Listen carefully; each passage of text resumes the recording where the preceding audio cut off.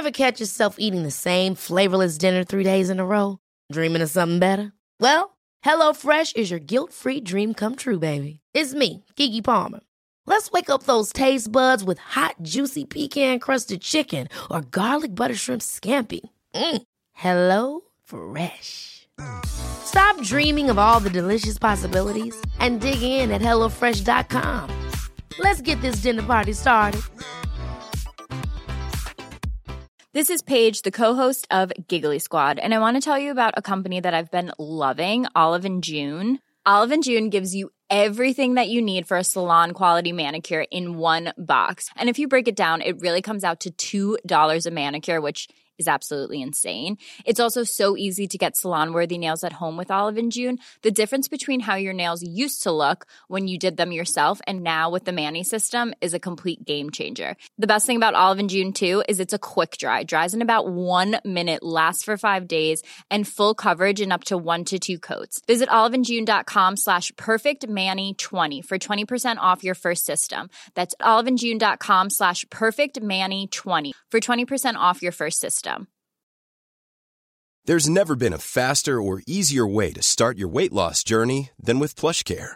PlushCare accepts most insurance plans and gives you online access to board-certified physicians who can prescribe FDA-approved weight loss medications like Wegovy and Zepbound for those who qualify.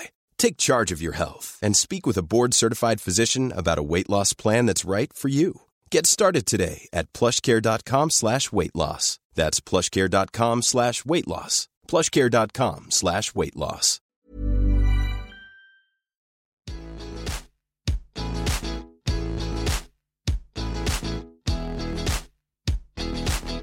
Hello, friends, and welcome to A Little More Good, the podcast where myself, Dean Morris, or Diener, and my good pal Zach Berman of the Juice Truck explore themes that light us up. Things like human potential, coexisting with our planet and its inhabitants, and the fascinating area where wellness, mindfulness, sustainability, movement, business, and our own evolution and adventure intersect. A Little More Good is inspired by community and our collective potential. It is inspired by those that have walked this path before us, both locally and globally. Our mission is to connect intentionally and genuinely with the goal of planting seeds that foster growth and help us all discover the fullness of our own human potential. So join us as we have fun and meaningful conversations centering on human stories that inspire us to get out and live full, healthy, and meaningful lives. Our intention is to create dialogue that is not only interesting to listen to, but inspires you to take what you've learned through the conversation and apply it to your own life in a meaningful way. So let's get to it, and together we can create a little more good.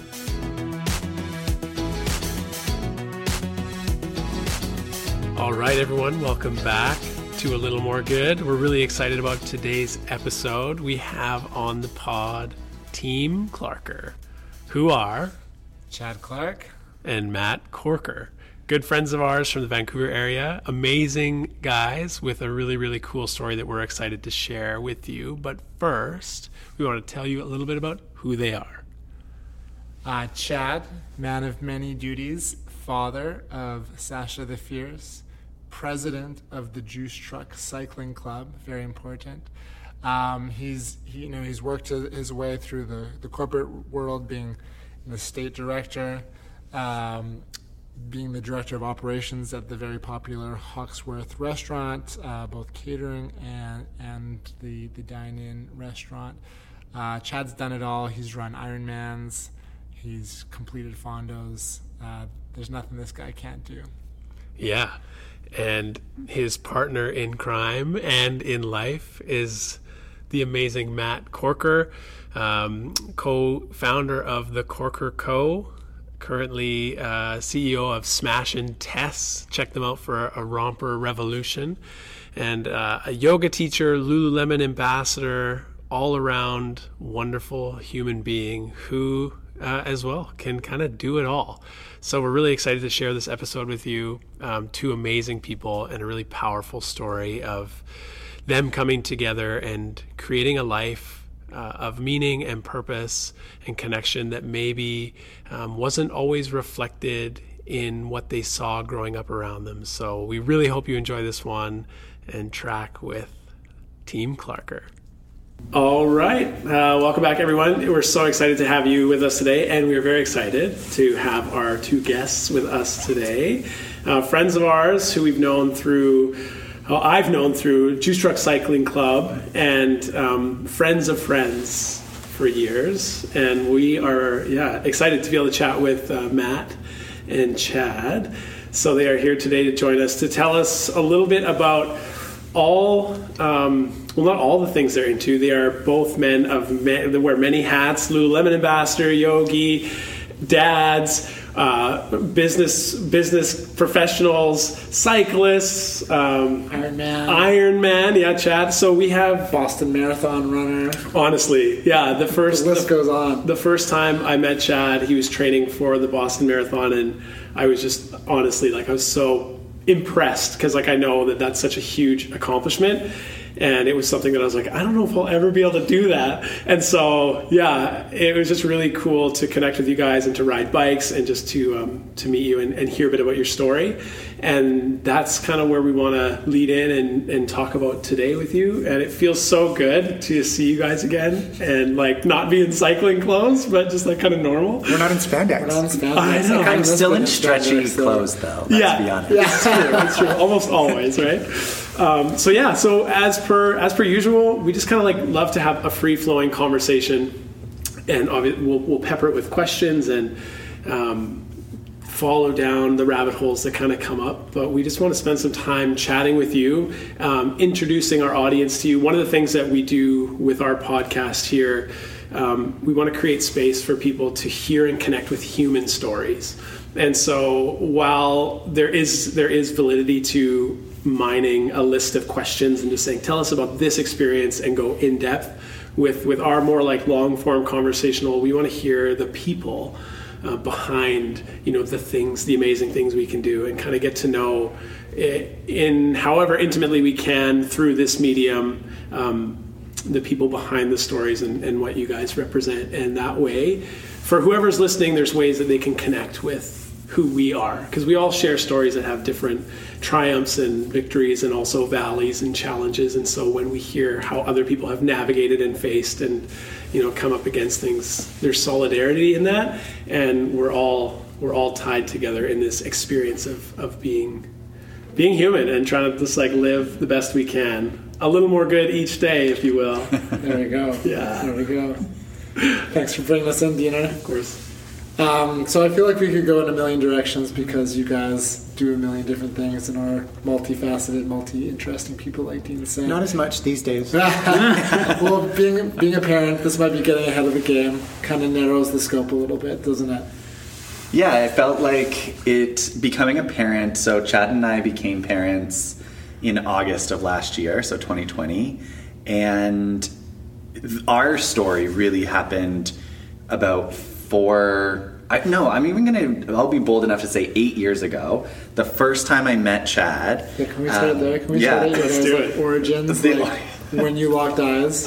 Well, even before that, one could say I enjoyed my extracurriculars. I was very prevalent in the nightlife scene, and I was I don't want to say stereotypical, but I definitely filled a role. And I was having a lot of fun, living life, being a single guy, never dated. I always just wanted to have my freedom. And then one day I was like, it's time to get it together. You have to grow up. You're in your 30s. And this is getting less and less cute. So you got to get with the program. And I always knew. I never worried. It was my mother who would be you're still single and you're in your 30s. I'm like, listen, I'm fine. Because when I know, I don't need to worry about it. Yeah. And so I sort of set out on a new trajectory. Yes. I went on Plenty of Fish. Random. Yeah. Clearly. that didn't... Spoiler alert, that's not where we met. This is not an ad for Plenty of Fish at all. Plenty of Brought Fish, to you by our sponsor. It was a disaster. No, it was a hilarious, because I'd never done anything like that before. Yeah. But that was the one that I chose of all the things. Well, that was kind of like the origins of online dating too. Sure. Maybe. Yeah, that's dating you as well. Yeah. Where Plenty of Fish was the option. Matt loves to date me in all forms of the word. Pun fully intended. So I kind of set out on a mission, and as you know, when I'm like a dog with a bone. Like once I've decided that I'm going to do something, it's like look out. Yeah. Fast forward to. We met at Dîner en Blanc, which is a pop-up picnic that happens. Everyone brings their own food, dresses in white, brings your own table, decor, etc. So I was on a date with someone else. Ooh, spicy. And of course Vancouver's version of Dîner en Blanc has like a bougie version where you just pay extra so that the food and the table and all the things that you're supposed to bring is just set up for you. And so after my date and I were done our dinner, I looked over and there was like this incredible long table with beautiful centerpieces and everything. And so we're like, let's go for a little walk. Like, let's explore the grounds a little bit. And so we go over and Chad appears what feels like out of nowhere and is like, can I help you? And that's when we clearly knew we like overstepped the like we are no longer the pedestrians are because I was running the sort of VIP experience, right? So of the, I can't remember, 7,000 people that were there, about 1,000 paid for an elevated experience, and I was running the sort of elevated experience. Because your background was in hospitality. Yeah, so I was the director of operations for the Hawksworth Restaurant Group for 8 years, and Hawksworth got the contract, and I was overseeing the company at the time. In contrast, I was at the time working at Lululemon, so he would take suit selfies of his 3-piece suits, and I was in flip-flops and shorts at work. So we had like very different lives, to say the least. Anyway, so I crossed the boundary. In walks Chad. Oh, why haven't I seen you here before? Meanwhile, I'm like, it's a pop-up event that's never happened before. Like, this is weird. And it was very clear that Chad was interested. Well, context. I see a gay couple that I don't know. And at the time, like I said, I was fairly active in the gay community. And it was seldom that I would see a gay couple that I didn't already know. And I didn't know him or his date. So, and I'd had a little white wine. We'll say a little white wine. On the job, just enough to get you going. I was feeling bold. Yeah. And so approaches me. And really, like, I think we have very different versions of the story, but I think mine is more clear because I didn't have a lot of white wine that night. A little. Just a smidge. And it was like he like locked eyes with me and was like asking me all the questions. I was like, let me introduce you to my like date. And like my date is like pulling on my hand being like, we need to leave. This is not okay. And meanwhile, Chad's like, let me introduce you to my friends. So he like escorts us down to this table filled with people now that I know and love. But at the time, I was like, hi, like there's no context. It was like 50 gay guys. And Chad's like, this is Matt. No mention of my date. Yeah. It's like, everyone's like, hi, Matt. Yeah. I'm like, this is so awkward. Like, we need to go. Anyway, Chad was so kind and was like, you must come and check out my restaurant. Like, just stop by. And I was like, where do you work? He's like, oh, Hawksworth. And I was like, I will never stop by your restaurant. And I like told him that. Yeah. I was like, I work at Lululemon. I'm not going to go home, put on a suit, and then just swing by to say hi. Right. For those that don't know, Hawksworth is like the fine dining experience in Vancouver. I was. It was back in the day. When Chad was Yeah. And so that was kind of like our first interaction. He added me to Facebook when Facebook was cool. Yeah. And my version was way sexier, but anyway, we'll see. Any I was being so so suave. He was like charming and friendly. Yeah. I like my version better, but we'll just stick with yours. But I will give you those qualities. Like, you were still quite charming. That's also why I stuck around, because as we can, like, spoiler alert, we're together. Yeah. Not the guy that I was with at Dîner en Blanc. So wait, did you go to Hawksworth? You went? Yeah. So what's the follow-up? That was in July, August. When is August? Yeah. It wasn't until the next February where the TED Global Conference was in town for the first time in Vancouver, and there was a fundraiser being held in the Hotel Georgia for the Riverkeepers, and my sister and I were invited to this. And in our naivety, Steph and I do not circulate with the posh of the, like, who's who experience. So the idea of, like, us getting dressed up usually means, like, we're putting on jeans versus, like, stretchy pants. So we naively thought that this was going to be a sit-down dinner because that's what we thought. And so as we're going, we had a little bite to eat, but because we wanted to be social and not hangry when we first arrived. And then we got there and realized, no, this is like a past canapes with small little burgers. There's 60 people. And this was an environment where we're like, we're not going to have dinner, are we? Like, this is horrible.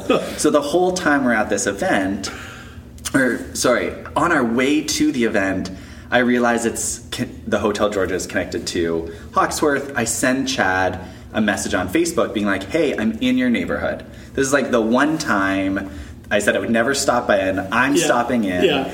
And he responds immediately and is like, we're hosting 3 events. Which one are you going to be at? And then I was like, you know what? He's hosting 3 events. Let's let him have a night. Right. So I don't respond.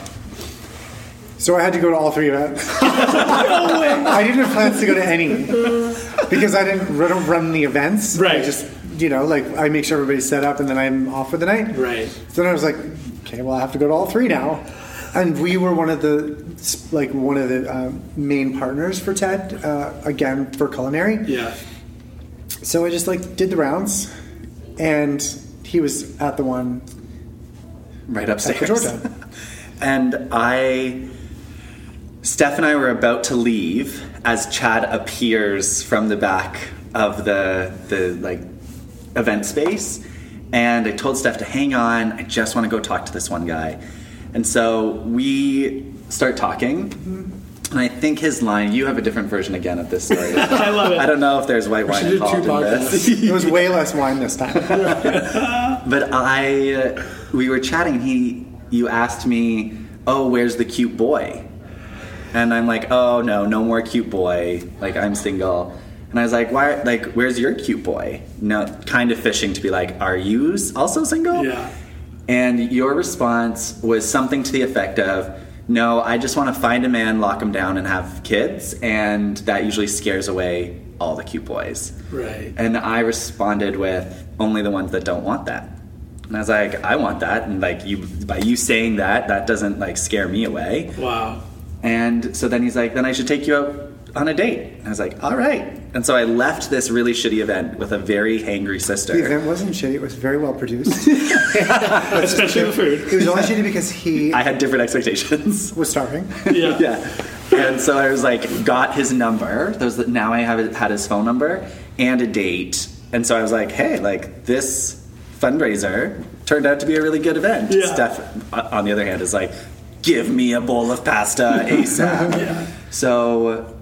And then but you had a different version. So no, my version was pretty much the same. And then afterward, you had your friends. Oh, yeah, that's right. So he left, so I was done. So I then was going downstairs for a glass of wine. And I met some. We'll change that. Listen, wine's a big part of my. Anyways, I went downstairs and I said to friends of mine who were going to meet me at the bar at Hawksworth, and I said, you know what? I think I just asked my future husband out on our first date. Come on. Not a joke. I'm like, I have friends that will attest. I just said, I was like, I just knew. There was something different. There was something about the chemistry and even though he asked me out for brunch. So my favorite thing is, I was doing this weird challenge for myself for the year prior to meeting Chad, where it was called the 5-date rule. Yeah. And so anyone who's listening who's like, I'm having trouble with my love life and I want to do something differently, the 5-date rule changed my relationship to dating. Okay. And so the idea was I had to go on 5 dates with everyone that I went on 1 date with. So instead of it being like, I'm going to ask someone out on a date and then not talk to them ever again, it was like, if we're doing 1, we're going to go for 5.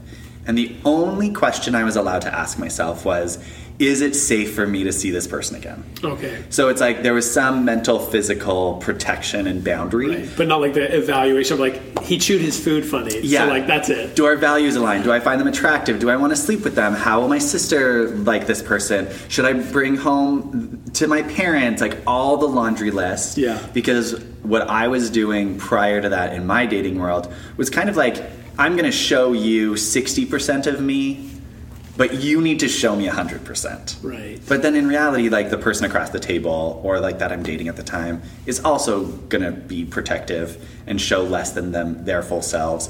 And then all of a sudden you're like, I'm on boring dates. I'm meeting boring people. This sucks. I need something different. So my challenge was to go for a full year of getting up to 5 dates. And at the 5-date mark, then I can have the laundry list of questions to evaluate if I want another one. Right. And of course, we're dating choice-based people, so it's like I can initiate date number 3, and the other person can also be like, hey, I don't want to see you again, and that's okay. Yeah. So if anyone's like, did you force people to date you? No. To get to number 5. I have this rule, we have to go on 2 more dates. Yeah. You're coming. Yeah. But there were people that I had started, like, by date 3, I'd like talk to my sister and just be like, don't make me go on date. Like, don't make me initiate another date. And she's like, it's your rule. Like, you can do what you want. So, but I did a full year, and Chad was the first person after the like year mark. Okay. That I found. And so I was like, oh, this is great. I was super relaxed in terms of like how dating felt. And I also had no qualms about being able to be like, hey, what do you want? Like, let's get really clear rather than trying to fish around. Like, you want to get married with kids? Perfect. Game on. Let's do this. You know? Yeah, see, my program was the opposite. Because when we talked about our first date, he suggested brunch. And see, my dating program was, is this like a family show? It was like, how little do I have to date you before I can sleep with you?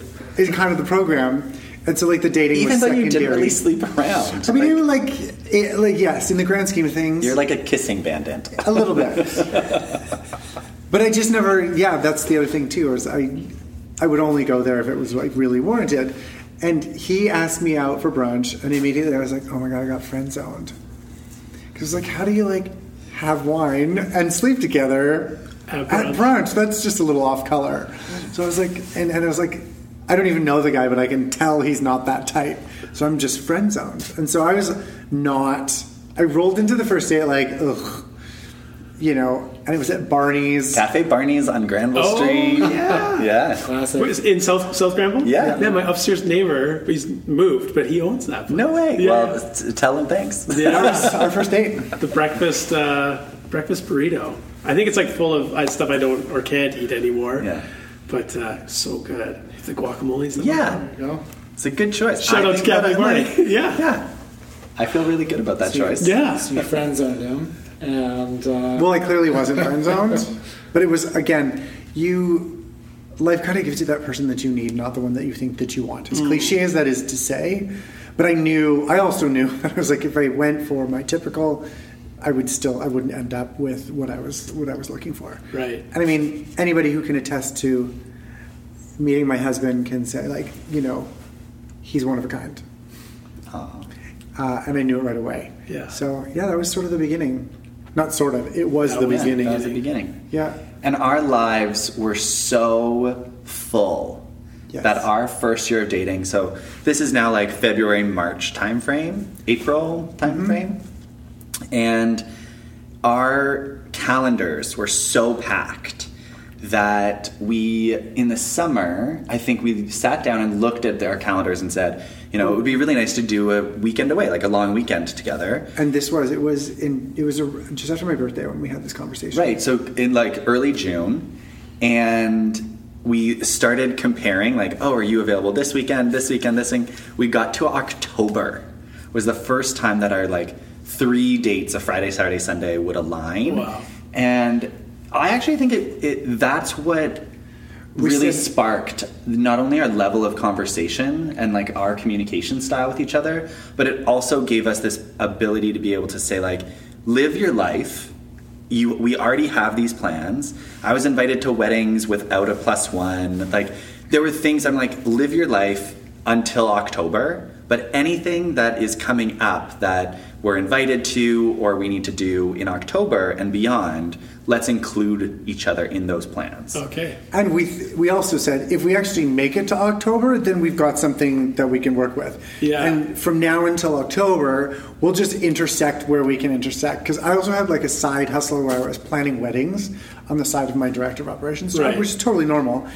So I did almost a dozen weddings in 14 weeks or so. It was something really silly. Yeah, it kind of takes up the weekends, right? You know?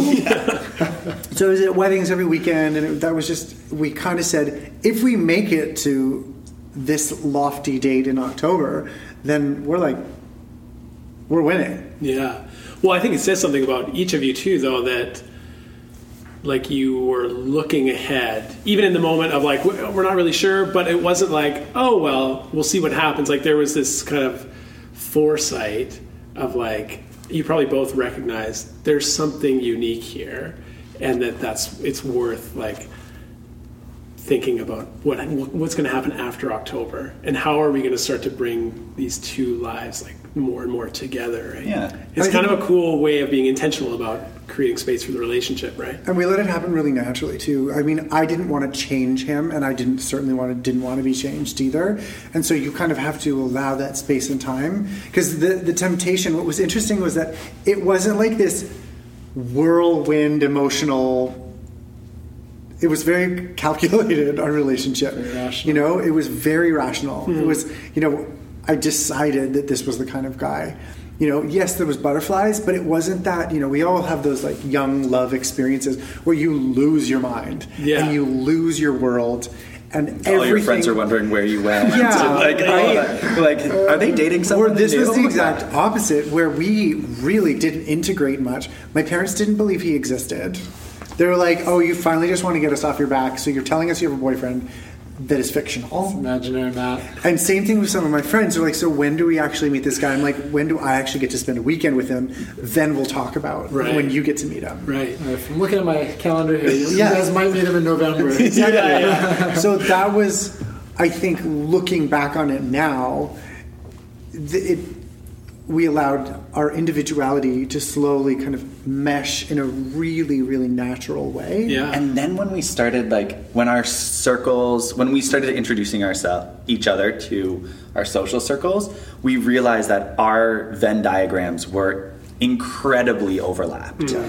And it literally was like we were in the outer circles looking in the opposite direction. Right. And as soon as we looked at each other, we're like, oh, we have the world in common. And so it was quite easy to mesh. It wasn't like the slow process. I feel like we both dove into the deep end with our friends.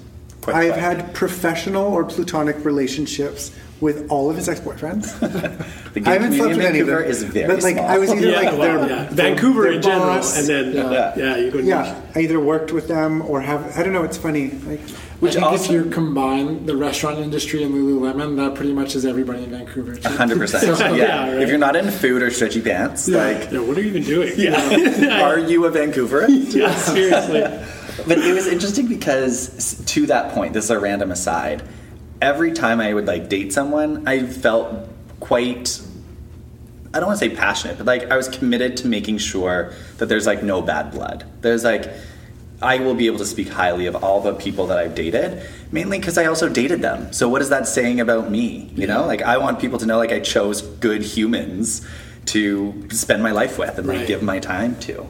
And then when it came time and I was going through kind of the ex Rolodex, so I was like, how do you know this person and this person? I was like, oh my gosh, thank God that I like kept in good graces, right? Because now there's no awkward like, oh, you're like, yeah, that's so good. And it was really cute. One of my like really significant exes worked with Chad and had like called me up one day and was like, your like now husband was the best boss that I've ever had. Wow. And so it was really cool to also have like people contacting me being like, Chad is top notch. So early on in our relationship, I was getting these random messages from people being like, I love Chad, I see that you're together, this is amazing. And I was like, great. Yeah, cool. We still haven't spent a long weekend together. Yeah. And I'm glad that everyone loves him. Yeah, can't wait for October. Yeah. That's so interesting. Yeah.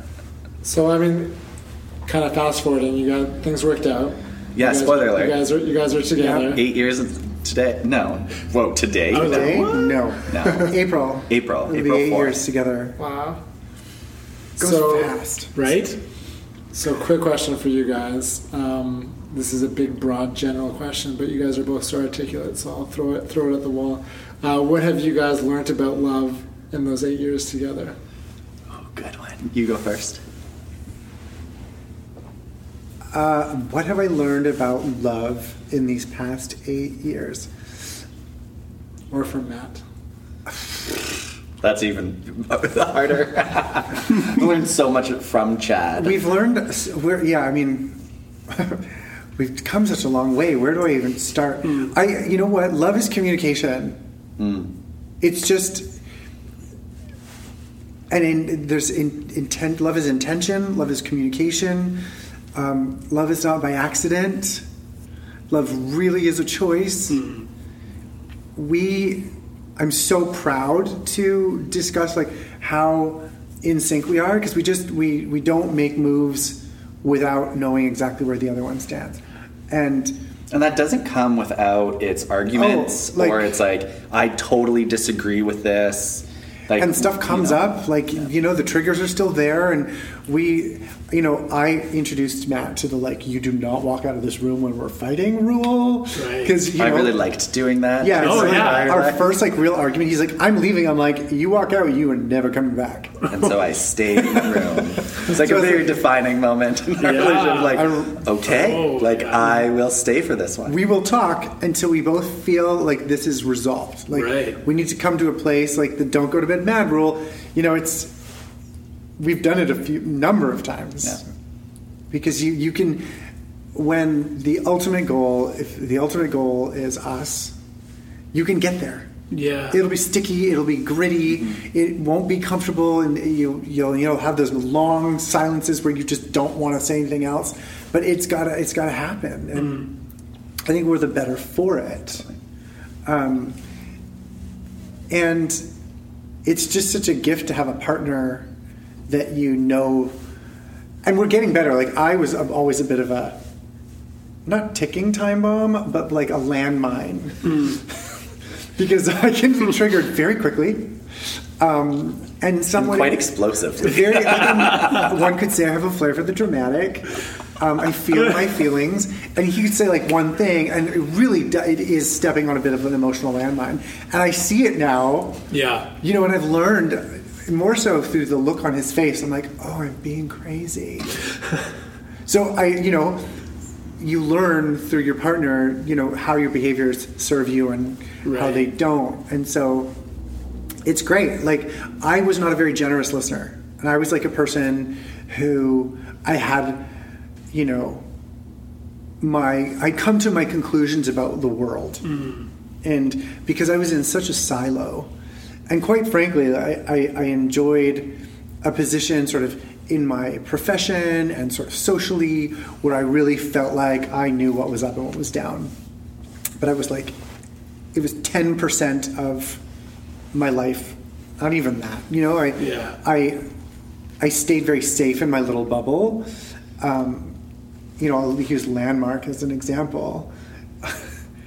I'd heard about Landmark.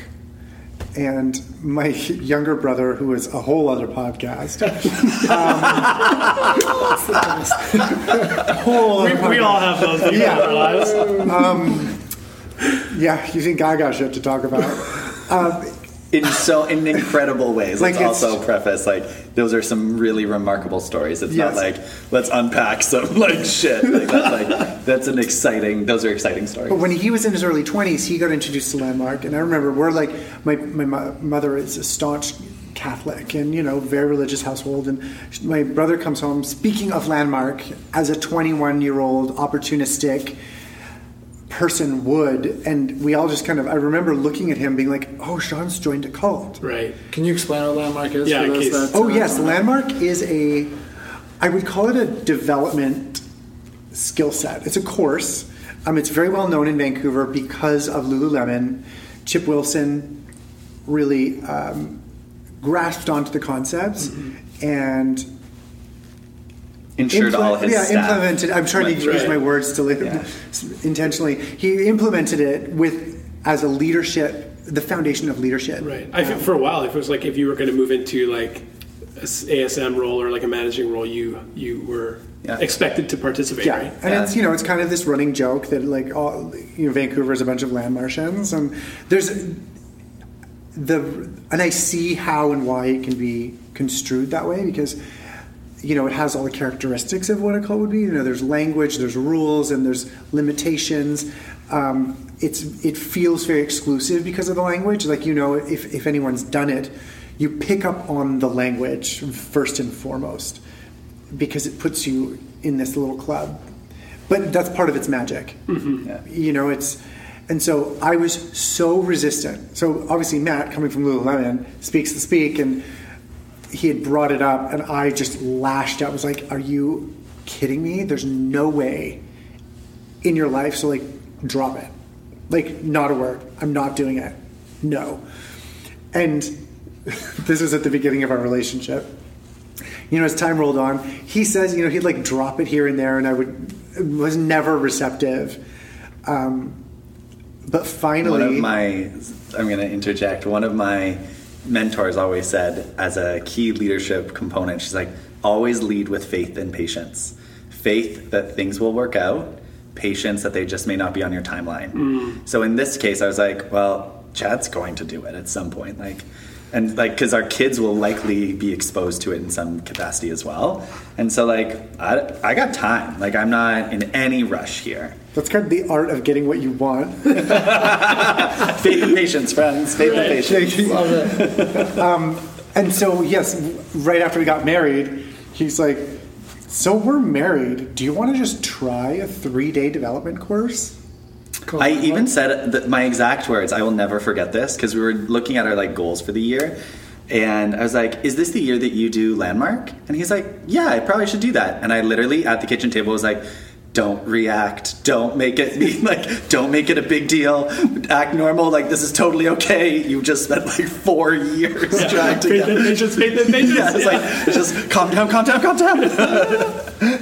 And then he has now completed more courses than I did the entire curriculum in a year. I'm not surprised. Yeah. Right, dog with a bone. Yeah. Full steam ahead. I was like, I just wanted you to do the first one. All these other ones, that wasn't part of the request. Chad's the teacher now. He is Landmark. Yeah. Well, I'd never done any development. Right. I'd never, I was always school of life, restaurant industry, hard knocks, different, totally different thing. And the idea of doing a development course was just not even part of it was not in my realm of perspective. Meanwhile, I'm hungry all the time for what's the next course? What's the next development thing? Let me unpack something more. Right. And so it was just such a contrast to meet someone who, worked in a professional environment that didn't foster professional development outside of the area of expertise. Personal development wasn't really part of the conversation in the restaurant industry at that time. It's all soft skills. Right. It's the one industry where you excel.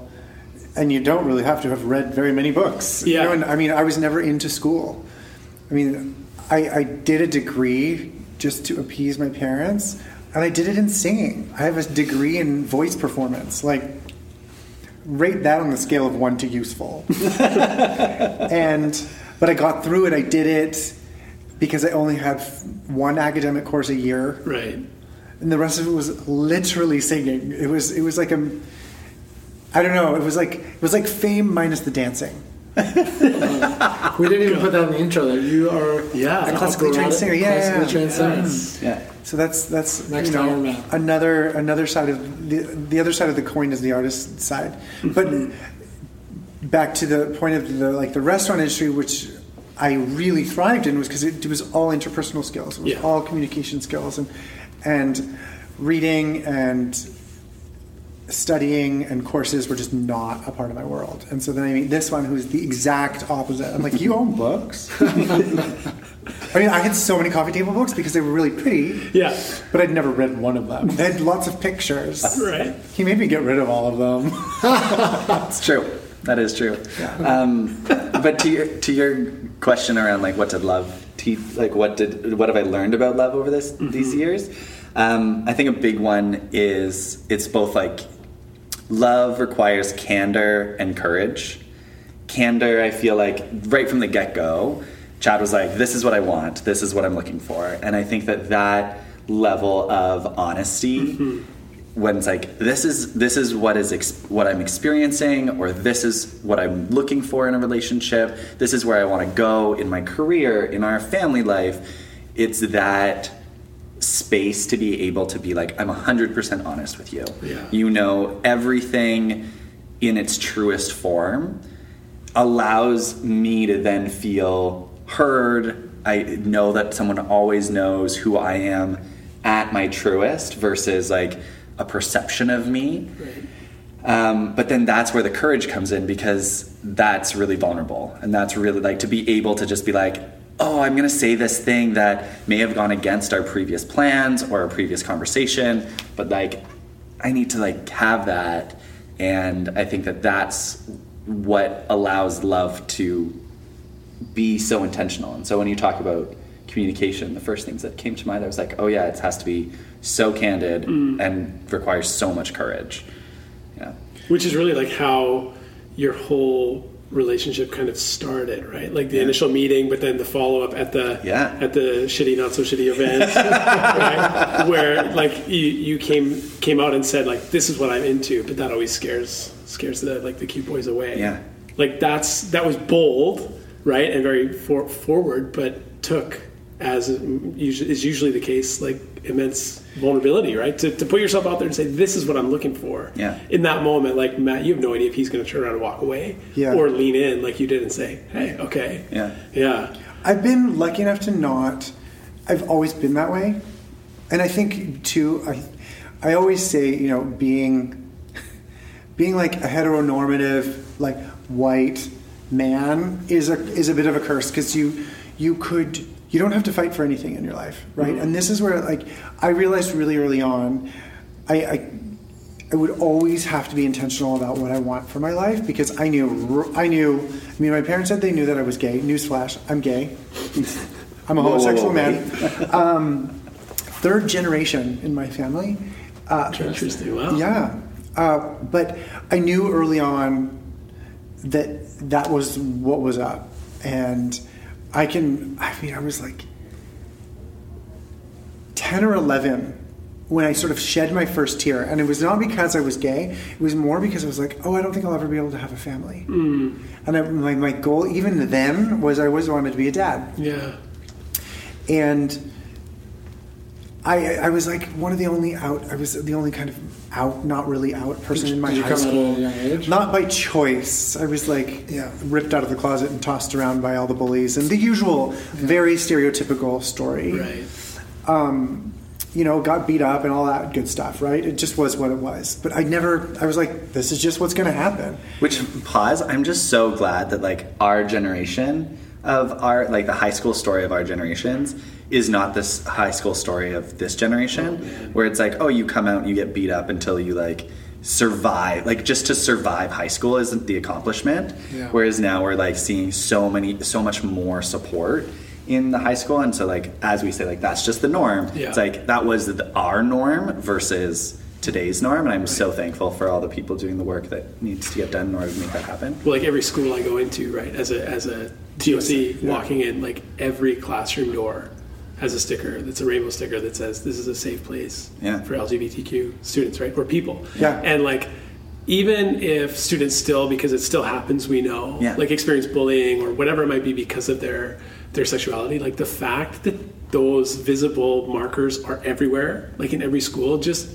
alongside like the anti-racism thing that's been up since the 80s and the don't do drugs, right? Like now that it's like, it's part of how we understand how the world is supposed to work. Like for those kids walking into that class to know that like they're welcome there. Totally. And it's not like they don't have to hide it, or it's not some, big thing anymore where it's like you have to get forced out or people are assaulting you because of who you are, right? Yeah. It's funny. I mean, you can unpack how different generations have affected one another. And I think that's one of the things I've been, always excited to be a parent. I mean, I just said it when I was young too. I feel very lucky because my parents have always been so supportive.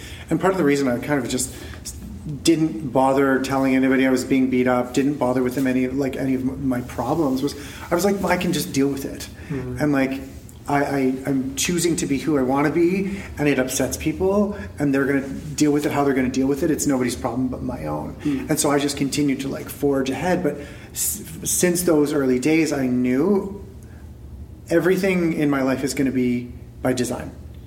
It's not just going to like happen. And I would look at a lot of my straight friends, especially straight white men. They can you just like tick the boxes. The boxes are like presented to you, and all you have to do is just fill them, and you can just roll along in your life. Yeah.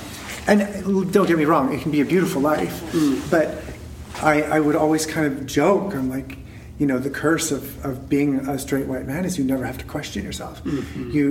You can get away not having to fight for anything. Yeah. Which also leads to like why the prevalence of midlife crises are what they are. Like you get to be 40 and you're like, what am I doing with my life? Yeah. Like what happened? And I think that from an early age, when needing to come out and like really question the biggest question of like, who am I?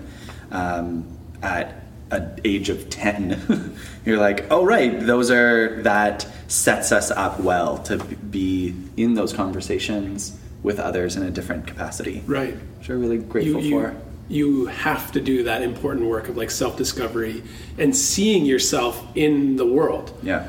Right? So you're figuring out a place that is going to require effort and struggle and all this, while those of us who are cisgendered, heterosexual, especially Caucasian, growing up, it's like, you don't even think about that. No. That's not even on your radar. No. You just, like you said, you tick the boxes, or half the time you show up and the boxes are ticked for you and you go. Yeah. Quite honestly. Yeah, right? Totally. Yeah. And that's where, like marriage, growing up as a gay man, I mean, I am a generation older than you, and we were still very much like, oh, you dated yourself this time. That was cute. I was just going to give it, like, save him. But we were still like, oh, you're gay, you're going to die of AIDS. Because we were on the tail, like anybody who was born in the 70s, right? So it's, the idea of getting married, let alone being a parent, is more so like, oh, are you going to be alive in your 30s? Wow. Yeah. So I look at how my life has rolled out, and it's like, no, this is because this is what I set out the plan, and I made it happen. And so, like anything, when you're in choice, you do everything you can to make sure that it works. Mm-hmm. Right? Whereas I see a lot of marriages that were not like, it was people ticking boxes. Yeah. And, it's like if we were relieved of the pressures of previous generations and expectation and all of those things, I mean, the world would be such an incredible place to see, and that's, as a parent, like now a parent, and I look at our son, I'm like, I'm so excited to like let you just be. Right. But yeah, and I think that to your point around right now, we've been given access to a lot of different conversations around what it means to start a family, because our journey started with finding an egg donor. Yeah, and then can we go through your guys' whole journey? Of first deciding that you guys wanted to be parents together, and then can you walk us through basically the whole experience? We didn't do anything until we got married. That was like the big one. I was like, if we're gonna because also marriage was also not, I said, if you're going to be parents, not everybody's raised with two parents, but I think, for us, it was important. It was important to us because I was like, I want our kids to see what it means to be in a committed relationship. To have a chance. There's no promises that a relationship will last, but at least they know we tried. Right. And we both have very conservative Christian parents that would be like, you get married. There was still the process. Yeah, even though we're two gay men. Yeah. So can we just pause there for a second? Yeah. That's an interesting point. And what is that? How does that play out with your family? Obviously, you just alluded there's still the order of this is how we do it. But I would love to hear that if you're willing to share. Well, luckily, my great uncle and my uncle did all the heavy lifting in my family because that's just what they're like. My grandmother literally was like, "Ugh, they got another one." It's always the good ones. It's always one of her favorites. The good ones. That's so funny. There was just no hiding it. So early on. Yeah. I had the swish in my step. I was 5 and I was on a hockey team with my brother. Right. And so we were playing hockey at the same time. And anybody who knows my brother knows we could not be more different. But, he was actually playing the game. He's on the rink in there, he was a forward. Yeah. I played defense because I liked skating backwards. Right. And so the puck would be in the opposite end of the rink. I would be nowhere to be found. I would be doing twirls. Learning how to spin. Yeah. In the middle of a hockey game. Right. So, if my parents didn't have enough time to, come to terms. They really worked it out. But, I give my mother credit. Very devout Catholic. She really kept it together. And my dad did tell me, when I was in my teens, he's like, your mom still cries herself to sleep at night, but I'm not telling you that to make you feel guilty. Right. But, because, as teenagers do, I would be hard on her and, wanting to be independent. And he would just be like, take it easy on your mom. This is fundamentally, her God is asking her to choose between her religion and her son. Right. Or, sorry, the church is asking her to choose between her son and her God. Right. And so she was having to really redefine what religion and spirituality were to her. And, we, early on, I said, don't ever, I don't have any expectation of you giving up your faith. It's been turbulent. We've walked out we'll go to Mass to support Mom. And I was very active in the Catholic community before I fully came out. Because I just I knew it would just be easier if I was straight, but so I did everything that I could. Yeah. I kept popping in and out of the closet, but more so for everyone. More just code switching. You turned it off when you needed to, because I think to enter into a Catholic church as a gay man, as an out gay man, is a more difficult environment. Yeah. So it's oh, hey, I know how to do the dance that gets me through this 2 hours of my life. Yeah. Yeah. As safety. It's I think that's the biggest thing from an early age. We learn how do I need to act in this environment so that I can survive. And I finally got, I can't remember, it's 15 or 16, and I was really tormented because I was, singing in all the Catholic youth choirs. I was, a lot of my friends doing all the things. I was an altar boy, all of it. Right. But I knew that the tension was getting the better of me. Right. And my mom was like, why don't you just go speak to our priest? Just try to get some context. And he and so I went to closed confession, even though he knew, we knew who we saw each other a lot. And I did the whole thing, and he paused for what felt like an eternity. Because I was like, listen, I'm gay, and I don't know what to do about it. Help me. Yeah. And I think back on that conversation so often because I was like, he had a choice. And he paused, and he breathed, and I could hear him. He was right on the other side of the curtain. And he likened my situation to a call to the priesthood. And he was like, you know what, you have a calling. And he's like priests, your calling doesn't allow you to act on certain physical impulses. And I was like, so wait, are you telling me I have to be abstinent? He's like, yeah. I'm like, interesting. So I can't share my life with someone. He's like, not in a physical way. I was like, okay. And so I started to get upset. I'm like, so you're telling me I'm going to go to hell if I love another man? He's like, yes. And I like ripped out of that church. Yeah. And it was like a decade before I was even comfortable stepping into no one. But even through that, my mom and I, again, we talked about it a lot. And I said, look, like, you do you, because it's so ingrained, like a Filipino Catholic. You can't, I could never ask her. She says the rosary every day and goes to Mass as much as she can. Right. She teaches in a Catholic school. But she was still like, I would never say that she was not fully supportive of me being who I am, which is, I'm so grateful for. But I know the work that she went through to get there. Yeah. But then in turn, like her whole family, like, because, in Filipino culture, the trans personalities are quite prevalent. Like, for some reason, my mom is like, I don't know what it is, but we all have like those basically trans dance teachers or transvestites, or it was a part of the culture, but nobody really spoke about it, and so they've been exposed to it.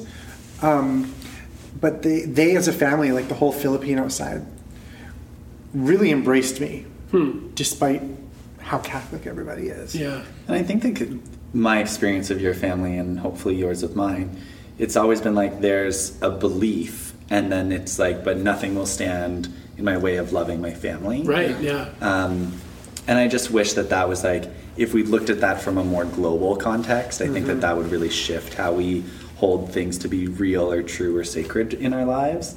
And I mean, I brought him home. Who would be upset about that? Right. I mean, I won over his mom pretty quick, I must say. Yeah. And did you have a similar experience had growing up in you mentioned Catholic family as well? No, so this is also where I would also, like I don't know what denomination of Christianity we grew up in, but like my aunt and uncle and all my family that live out in Abbotsford are quite connected and work in the church still. And my mom's side of the family was very religious and my dad wasn't. And I wasn't really connected to my dad's side of the family at all. And so there was this like interesting divide. My dad's joke was always like, see you in church, meaning like, I'll probably never see you. Right. And so like I had this like healthy tension of like, are we going to church on Sunday? Are we not going? What would warrant going versus not? And that growing up. And it always created just like a healthy idea of religion. I also grew up in very close to a number of the very Jewish boroughs of northern Toronto, and so a lot of my friends were Jewish, and so we actually would switch households during holidays, and so I would go to their house during Hanukkah, they would come over for Christmas, and it was just this really cool. So for me, religion wasn't like, this is the way. Right. It was like, hey, there's all these religions. Whereas like the Catholic upbringing, I'm like, wow, that's like such a different experience. So a little more rigid. Yeah, and so there's a lot of moments where I sometimes have to I forget that religion and my life has just been actually like a beautiful complement versus like a dictatorship of right and wrong. Yeah. And often very black and white. Like it's this or it's this, and there's no gray. Yeah. And I'm like, historically, when they're like, this is the word, and you're like, well, you know that it's been manhandled and edited over the centuries, but you still believe like that version that we study today is the ultimate truth. And I'm like, but that wasn't. Like, anyway, I could go off on like we don't need to talk about religion. You would be both. Yeah. You know, and seriously. I think it's like you handle a crystal ball with muddy human hands. Of course, it's gonna not shine the light it was intended to shine. Right. So that's kind of how I envision my today's relationship with religion. But you made me think of something, and I can't remember what it was. It'll come. Yeah. So that's the backstory. Yeah. So but then you asked us about parents. That's what we said. That's what we got there. So oh my gosh. We got married, and then essentially as soon as we got married, we kind of looked at each other like, okay, so let's make a baby. And we decided to take a chronological approach. we were like, because obviously there's a conversation around adoption versus surrogacy. I had a lot of experience with couples going through adoption.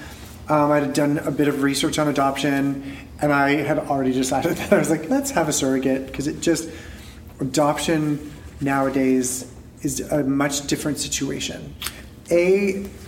International adoption is illegal almost everywhere for gay couples. So there's that.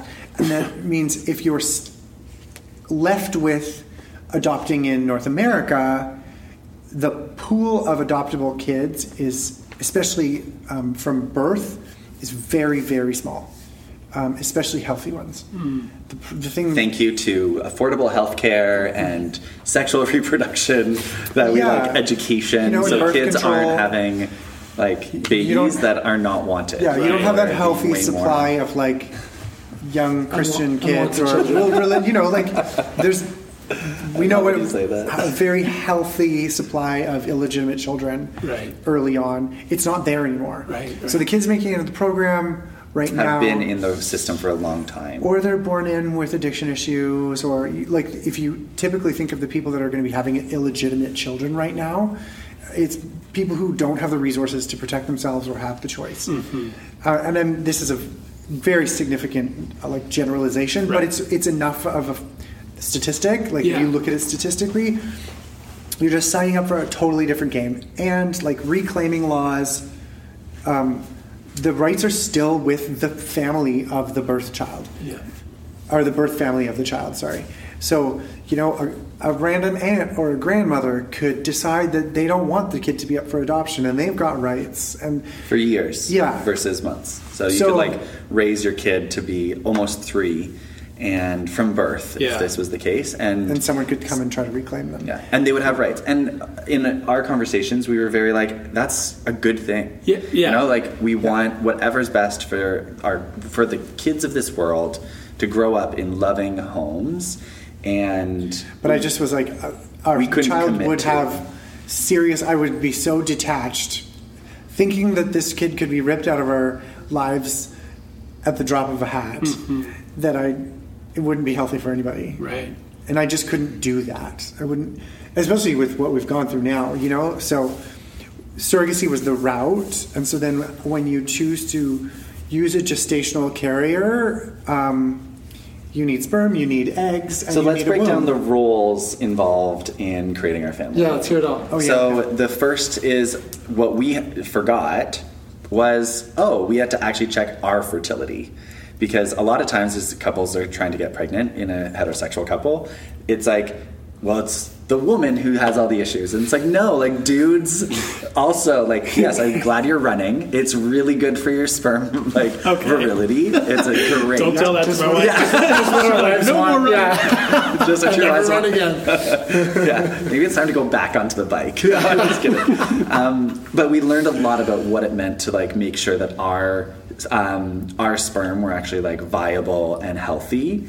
That was a funny moment. We saw a coach. Yes. I knew a woman who does... She called herself a fertility consultant, and I call her our baby coach. She's a baby coach. She is a queer woman. She and her wife had a child from a sperm donor, way early on. Their daughter is probably 15 now. So they were doing it way before many people were. So she kind of deemed herself, a bit of an expert, mostly in the lesbian space, but... she just heard me talking about it, and so she offered her services essentially. And one of the first things she asked us was, "So have you guys checked your sperm?" And we were like, "What? We have to worry about it?" How? Yeah, right. Yeah. And if you had a camera on the puzzled looks on our faces, it would be quite hysterical. We're yeah, of course, sure, cool. It's good. yeah, great first step. Even without a woman, we're so misogynistic. It's clearly not our problem.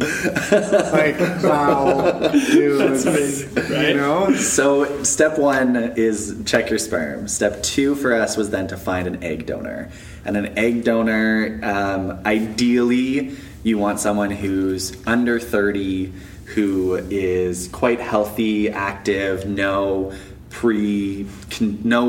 genetic or family history of anything to be concerned about. This is the DNA that you're worrying about. And despite popular understanding, you need an egg donor because the woman who carries the egg to term is not the egg donor. Right. So in the modern day of it can surrogacy, be in some cases, but it's not recommended. To keep the lines clean, because nature kicks in. Right. If you impregnate a woman, even though at the beginning, and this is what was happening a lot early in like the early 90s and 2000s when this started to become a thing, was a gay couple would impregnate a woman and she'd be like, oh yeah, I'll totally just give it to you when we're done.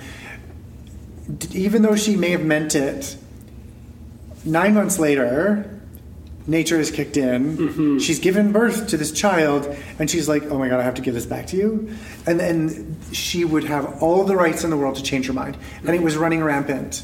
Because it was more so more for straight couples. Like, this entire process has actually been designed to help infertile straight couples, and gay people have just like benefited from the progress that has been made, because even throughout this kind of like jumping ahead a little bit, but throughout our experience, our forms and everything, it's like, who's the mother, who's the father? And so it's like, still to this day, yes, gay couples were in these cases, but it was more like this was happening in straight couples, or in the same case of the stress of trying to get pregnant when you transfer embryos into a surrogate. Then all of a sudden the couple naturally has kids because they're not stressed out about getting pregnant anymore. Right. And so then there's the conversation of what do you do with the embryo that is now developing in this surrogate. Yeah. So I think like all of those. So there's a sperm donor, an egg donor, and a surrogate. And it took some time to find both the surrogate and the egg donor, right? It was about a 3-year process from when we started to finally like having our kid. But I think we got so lucky. 100%. We got so lucky. And I can confidently, maybe reluctantly, say that our entire process is because of social media. Like I was so adverse to it in the beginning because at the very beginning, you were really committed for us to be active in our conversations offline. So this is when you could like rally in groups and go to events where you were networking. And what a time. Remember those days 2 years ago? So for us, it was we were out on the town quite a bit. Anytime we'd meet someone new, I'd be like, hi, my name is Matt and we're looking for an egg donor. Like, it was the conversation that we started. Chad was very adamant about making sure that we told everyone. And the reason for that is we didn't know our egg donor. She wasn't in our social circle, but we were confident that our social circle would know our egg donor. Cool. So we're like, we just have to make sure that everyone we know knows that we're on the lookout for this so that we can leverage that support. Right. So we actually found our egg donor through Chad's brother and his family because she was the nanny for their kids. And she said it just in passing, like, oh, if I can give these kids cousins, I'd love to donate my eggs. Wow. And she was 22. And so she was checked all the boxes, gold star donor. So we feel so grateful. And she was at the time living in Squamish. She now lives in Australia, and she's just like, cool, have my eggs, peace out, I'm on the road. Yeah, she's this beautiful, quasi-hippie, free-spirited, just heart of gold, and loves hanging out with kids. So just an incredible human. Yeah. And then along the journey, there's so many stopgaps or big milestones that could either accelerate the experience or totally derail it and put you back to square one. It's like the ultimate game of snakes and ladders. And so we were private about our journey online until we knew we had viable embryos that could be transferred. Because you could donate these eggs, and then in the span of a week, 20 eggs that you harvest could be down to 2. Okay. And then once they're inseminated, both of them die. Right. And so then you're like, do you then try with another egg donor? Or do you go with a different? All these questions. So we were pretty adamant about being able to say without embryos, it's no go. So we weren't as explicit. We weren't as public until we knew we had embryos literally in the bank. Yeah. Right. Yeah. Because then you know one way or another you can probably get a kid. Yeah. And so then from that, we had embryos created. Half were inseminated by Chad, half of them with me. And then we went to social media, and I was like, Chad was super reluctant. He's like, I don't want to be like posting about this. And I was like, let me do one post. Let me do like just a super honest request for help. Like, hey, our network, please help us. And I'll say, like, in the span of a week, it was wild. We were connected through a friend of a friend who knew a couple who had just become dads through this surrogate. And when they were finished, she carried 2 kids for them. She was like, I'm not done being a surrogate. Like, tell all your friends. No way. I want to do this again. Yeah. So when they saw our post, they were like, can we make this happen? And it was like, we were sitting on our couch. And Matt, 10 minutes maybe? Yeah. The friend reached out to me. He said, hey, are you guys still looking for your surrogate? I think I've got a live one, was what he said. I said, yeah, we are. He's like, great. She's like, meets business. Yeah. So, like, if you're serious, I'll give you your info. And I said, yeah, 100%. Within 10 minutes, she had messaged. Wow. And she came with, like, the ravest reviews. Yeah. Like, super communicative, an amazing person to work with, like, just, like, all the things that we would want. And so we met this woman at, like, a restaurant. I can't remember but it was, like, we were dating. Yeah, you like, date. Sit across the table. And we had met a bunch of women before this. So that one post that Matt did went about as viral as, you know, a personal post could go. Like, it blew up. Yeah. And the responses, we had women coming out of the woodwork, you know, expressing interest or wanting to support. And that was one of the times where you really see...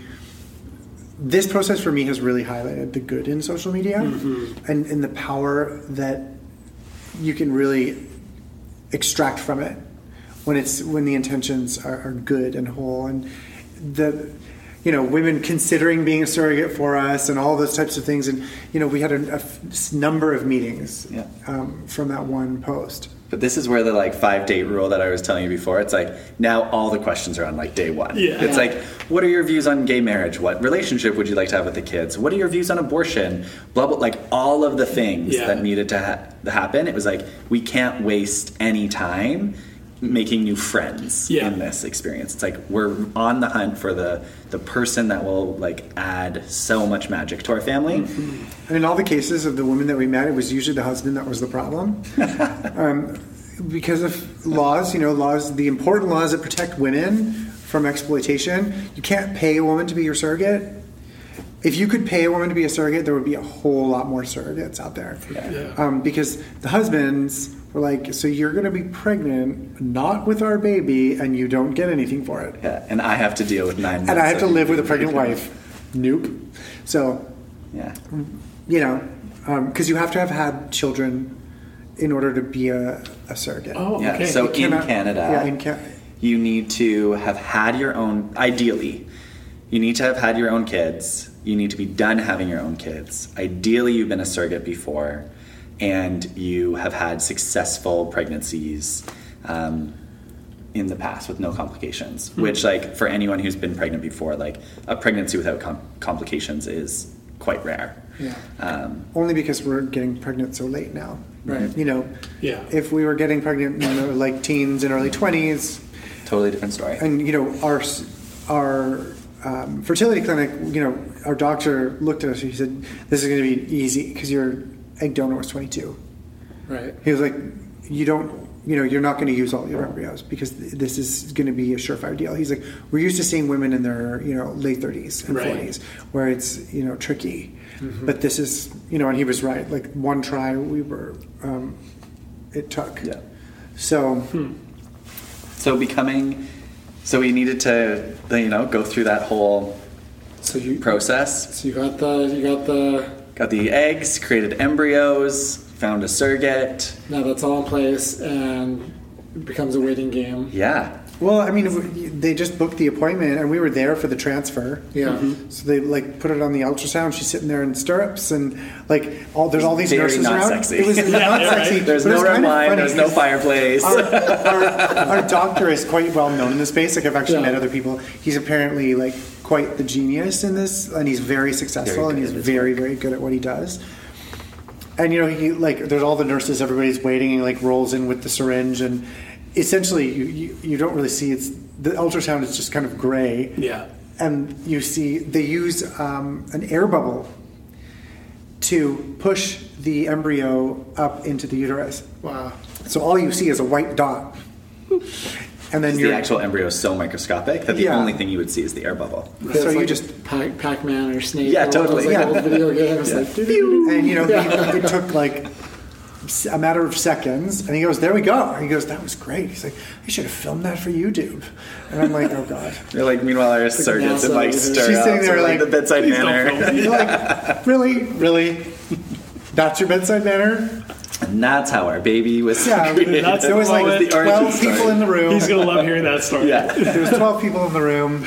Well, it's amazing just like hearing how you guys talked about intention and having to be the designer of your life. Like, both of us being straight men having families, like our process was obviously so different, and like it can be accidental even, without intention, where you guys had to go through so much intention, so much being clear with what you wanted, with that vision for three plus years. So it's like it's really eye-opening to hear, from my own personal experience, to hear what you guys have to go through to get to the same equation. And what I would want to cap this part of the story with is that through our journey, we heard from so many straight couples who were like, how are you being so open about this?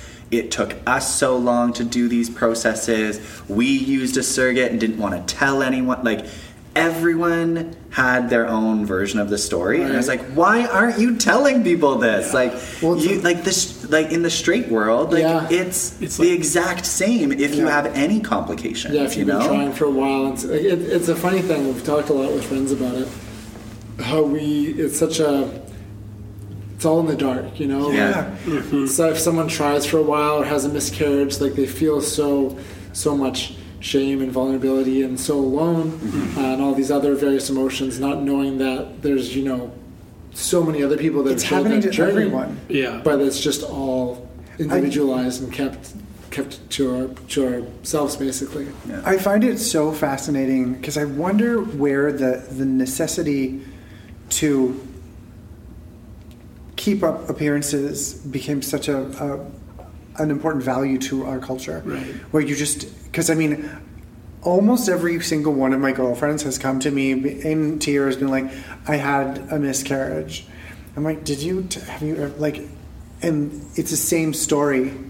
The shame, the taking responsibility for it, all these things. I'm like, it's just nature. If all y'all just talked, you would realize that it's part of the process. Like, miscarriages are just part of the game. It doesn't make them easier to deal with, but at least you know that it's totally normal. Yeah. And what I will say is that in some cases, some of my friends have come forward being like, oh, you're just a guy and we don't talk to guys about this.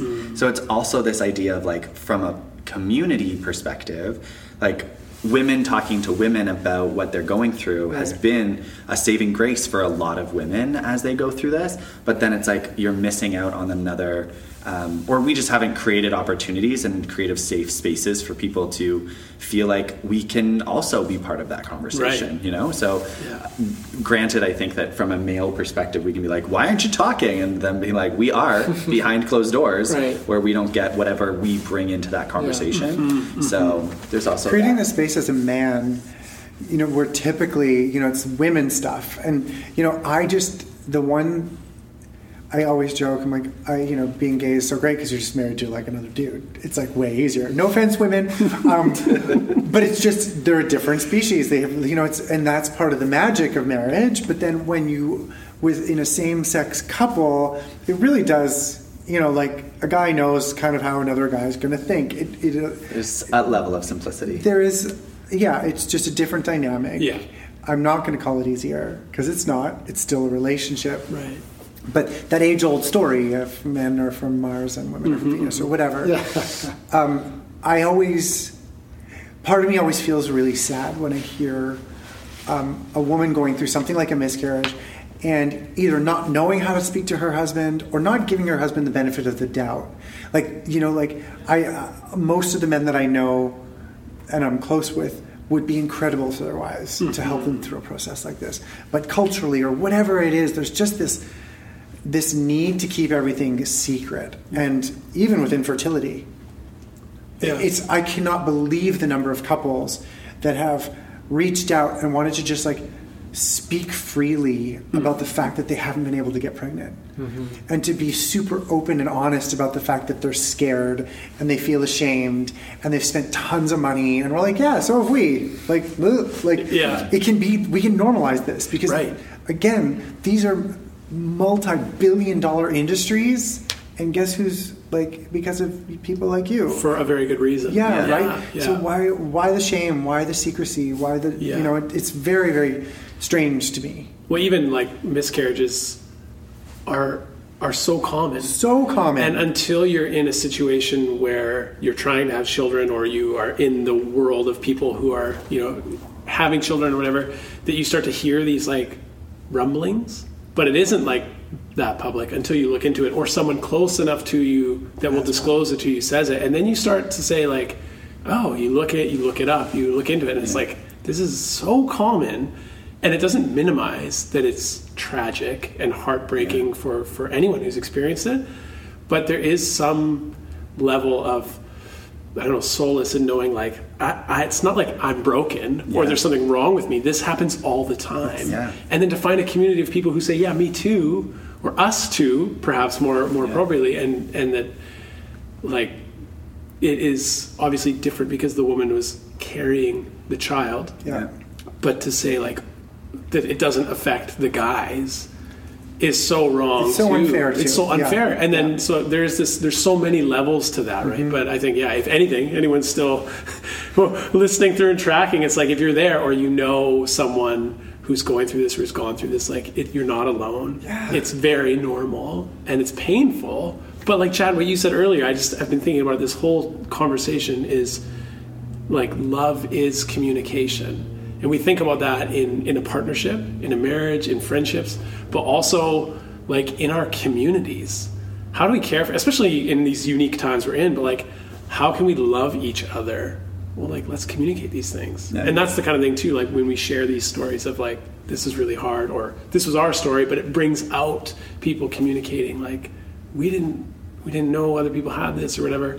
To love one another is communicate well and hold space and make space for that, right? That's what's been amazing about our journey. That's the one thing that I will say, and tying into now being a parent, for some reason our situation has always brought people to the surface, and I think it's mostly Matt, because you just can't help but tell Matt everything. He's just that kind of person. People just wanting to share a situation that they've been in that they haven't been able to tell people, and I'm using air quotes. Or, and I obviously hear it lovingly, but I'm at the same time I'm why haven't you been able to tell anybody? But that's not for me to worry about, right? At least we're creating a space through our marriage, through our journey to becoming parents, and now through Sasha's illness, which is a whole other. This is the next chapter. So we had the baby in August. I wanted to ask about that process too. So Dean and I again, have kids with our wives, and very different. The baby's born and it goes right to mama's boob, and for the first year, baby cries, goes to mama's boob. Obviously, a very different experience for you guys. So, beautiful baby Sasha is born. And bottle fed right away. Yeah. Bottle. Which means anyone can feed him. Yes. So what an incredible, like right away, all of a sudden community care just means so much more. Mm-hmm. We had envisioned being able to like pass our baby around to our friends. And, you know, we're at a dinner party and he's like whatnot. And now he's like a total COVID baby who gets freaked out when he sees people without masks on. It's, you know, like it's a totally different game for him. But he is like a happy, healthy kid for the first 4 months of his life. And what was that adjustment for you guys going from, you know, even in our, you know, heterosexual pregnancy lives, or however you want to call it, like we were there to witness the physical changes of our wives every day and their bodies. So, like, you know, ours was COVID. So we were in like FaceTimed into appointments, if that, or just like a phone call after appointments. It was a modern day stork. Like it was really.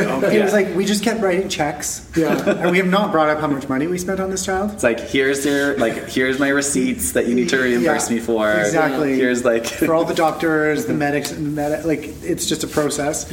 And so we just keep, you know, writing checks, and then one day you get a call, you go to the hospital, and we watch our son being born.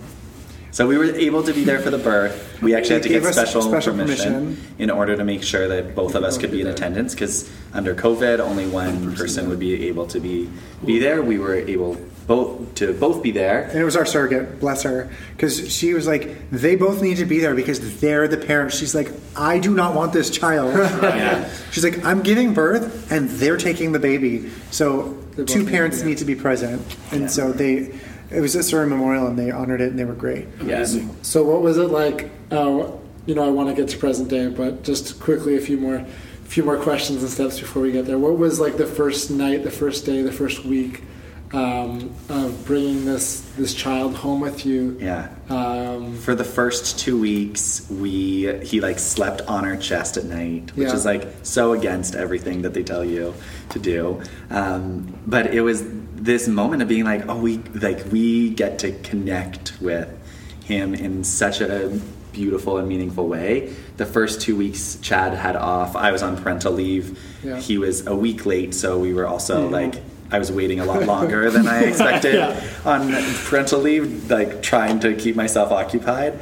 But one of the things that I am blessed for in a gay relationship to become parents is like neither of us were healing from the experience of giving birth. So we were two sound mind, sound body, well slept like parents, and so to receive something that is something like a newborn, which is like unpredictable and loud and will keep you up at all hours of the day and night, like we actually were very ready for it. And I think we were well prepared. And then Chad, I don't know, what was it like for you those first couple weeks? Before he was born, I was really self-conscious because I really had this whole, oh my gosh, she doesn't have a mom in my head. But what I really quickly realized is through being the sole providers and through being the people that feed him, you learn where that connection comes from. And I've said it now to a number of my friends, predominantly the men who are just having kids. I'm like, get in there. Like, make her pump. Because there is magic that happens. And I now totally see why women would be naturally protective of the experience. Yes, they're physically feeding the baby, but there's something on a whole other level that happens to you when you're like late at night with the baby, just the two of you. And it feels incredible. And so I totally get it. Where women are like, nope. Like, I just went through child labor, like this through labor, you know, that's the reward. And it's weirdly addictive. Oh man. And it's beautiful. Their little sound, like I can still, my kids are older now, but like I can still hear the little sounds. I'm like, and they're loud sleepers. Like no one tells anyone about like babies are so loud when they're first born. It's like you sleep like snoring, like weird grunting. It's like there's no like sound asleep as a baby. I'm like, no. Yeah. Like, where does that come from? That phrase is a lie. That person didn't have a kid. Just like the lie that is labor in movies, like childbirth in real life. Anytime we see a movie now, we're watching Netflix, and they're like, the woman gives birth after like 3 pushes. We're like, that is not how it happens. Yeah. Maybe it's the 5th or 6th kid. Yeah, seriously. But then, so the transition, I think, to becoming dads has been just such an incredible joy, mainly because it also feels like the goals realized, you know, like we've been in conversations about this, we've had to plan our budget, we've had to plan our life, we've had to plan our careers in a way that allow for this to be real now. And then mid-December of 2020, Sasha just started like throwing up a little bit, and it wasn't like spit up, it was more he took a bottle and the bottle would just come right back up. And so we're like, he's around 4 months, reflux peaks at 4 months, maybe this is that time. So one of the things that we can do is decrease the volume per bottle that we're feeding him. So we start around Boxing Day decreasing the amount per bottle, and then he's in hopes that he would just take more frequent feeds, but then he stopped taking the number of feeds that we were hoping that he would be taking. And then it was on New Year's Day of 2021 that he took 1 bottle, and it was almost like I was trying to force feed it to him. And he was just like, not... He wasn't right. Like something was up. And we're like, this is uncommon. And for context, that Friday was January 1st.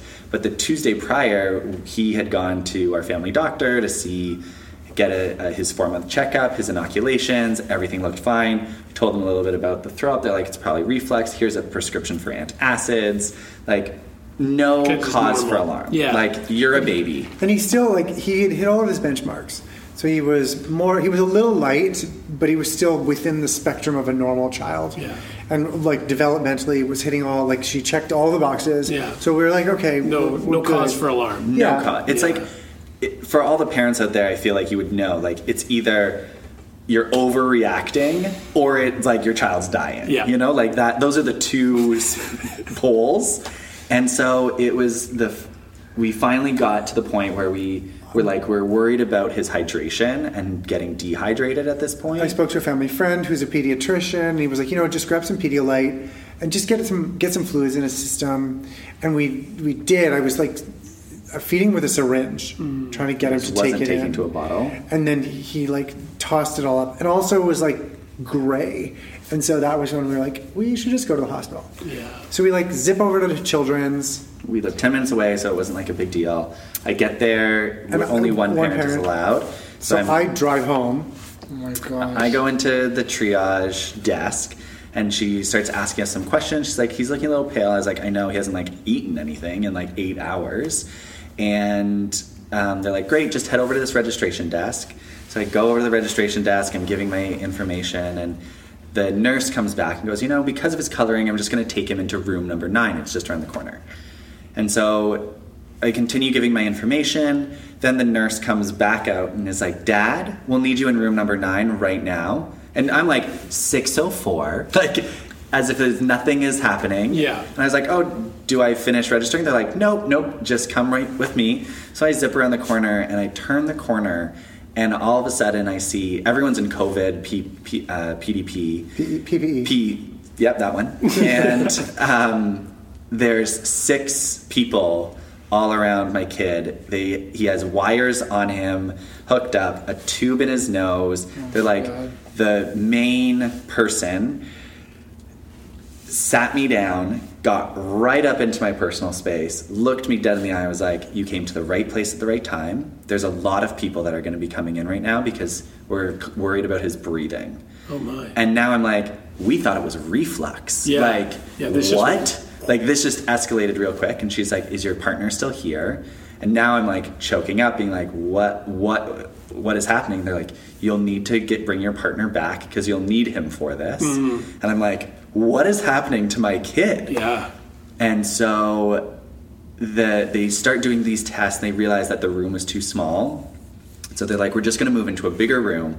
Don't be intimidated by it, but this is like a big operating room with all of the equipment and everything. And it's just because we need the number of people. It's not because he needs all the equipment. So we move into, I've now called Chad to come back. We've moved into the second room, and I'm at the head of the bed just trying to console Sasha as he's like full face mask now of oxygen, different creams and things. He's being poked and prodded for blood work, and in walks I was Chad. like, You got the phone call. Well, he was like, you should probably come. And I was like, okay, that's weird. I was like literally like curled up on the couch heating up some pie.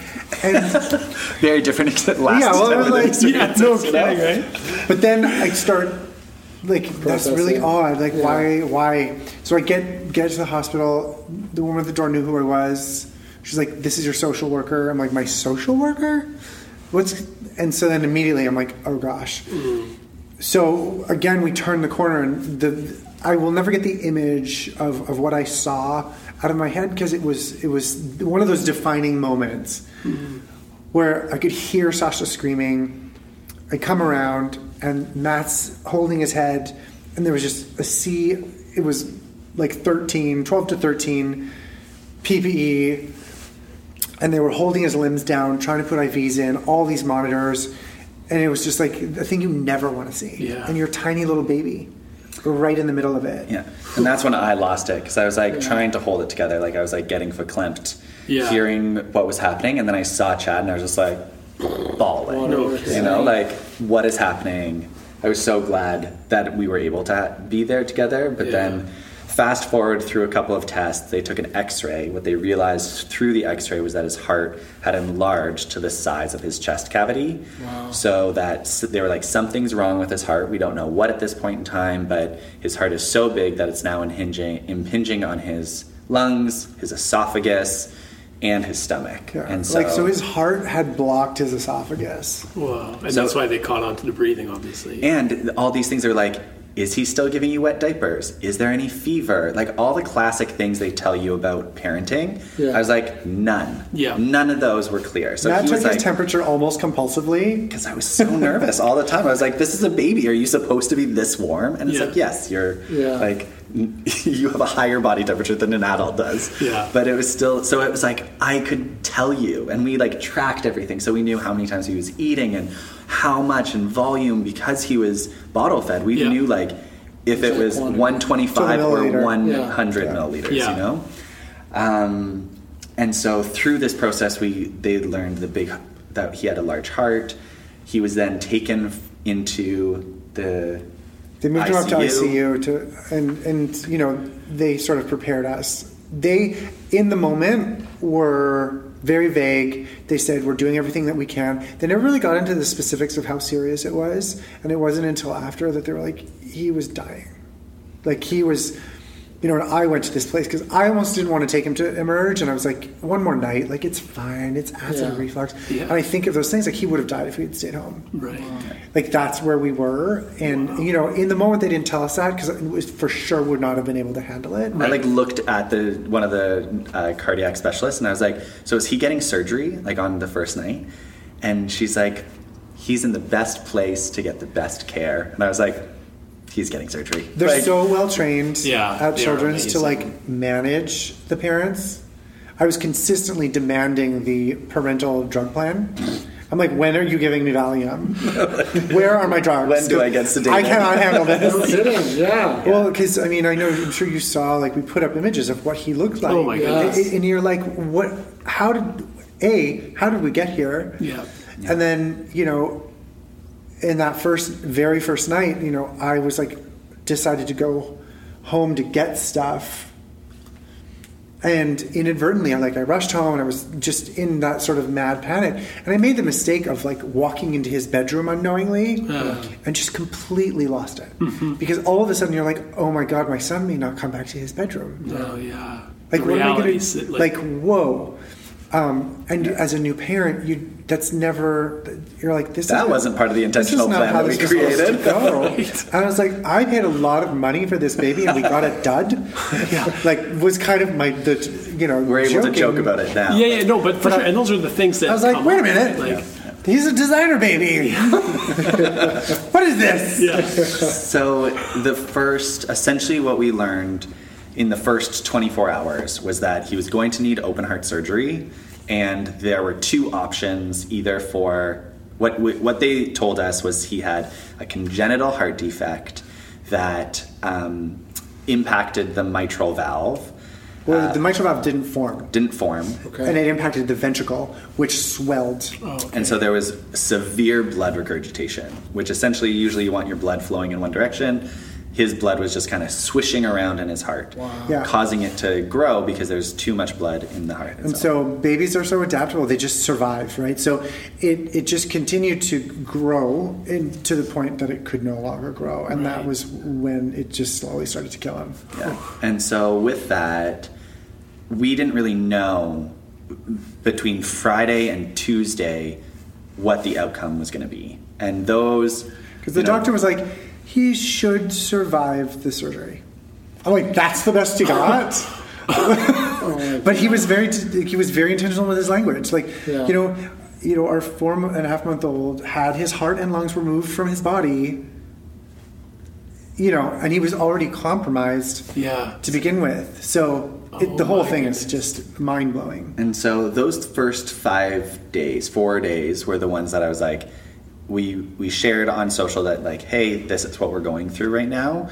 And it was like the outpouring of love and support that we had received during those 4 days. Like I can't put it into words yet, but it's like when we were in a hospital, when we have no external contact, we're in a like COVID lockdown kind of thing.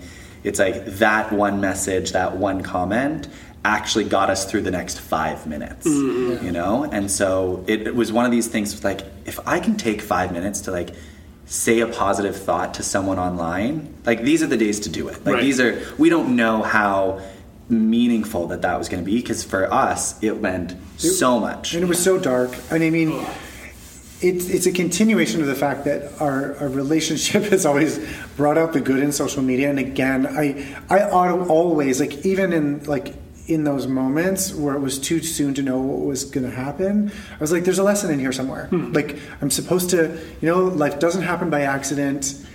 And so what I learned right off the bat was we've got such an incredible community behind us, whether they're close to us or not. And I just think, like, energetically, spiritually, however you want to look at it, the people fundamentally do care. There's like the cheering section or the support crew. It was shocking. Because and you are already so raw and vulnerable and distressed that I am typically not someone who accepts a lot of help, right? Because I'm just like, I just don't.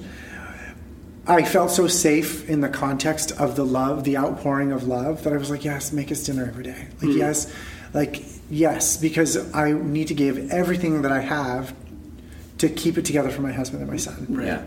And this is when we realized, like, they said he'd get surgery, we'd be in the hospital for at least a week. And so we started right away getting on a plan of like, how do we rotate in and out of the hospital to make sure that he always has a parent with him. So any medical professional that comes in has like a parental decision maker. And then at the same time, it was also like, then another parent also had to be at home. And that was in the best case scenario was we got to make sure we got good food going to the hospital, so we weren't eating hospital food or like a Starbucks breakfast sandwich every day. We also made sure we got like some semblance of either sleep or a workout or something that gave us energy to go back into one of the most energetically difficult environments that I'd been in. And so, but then you're also mirroring that with a really empty house. And the home is empty, bedrooms are empty, and it's like the reality of that is really like... I couldn't decide. I was like, I don't know where I'd rather be. Because home does not feel right. I kept thinking that I'd hear him crying.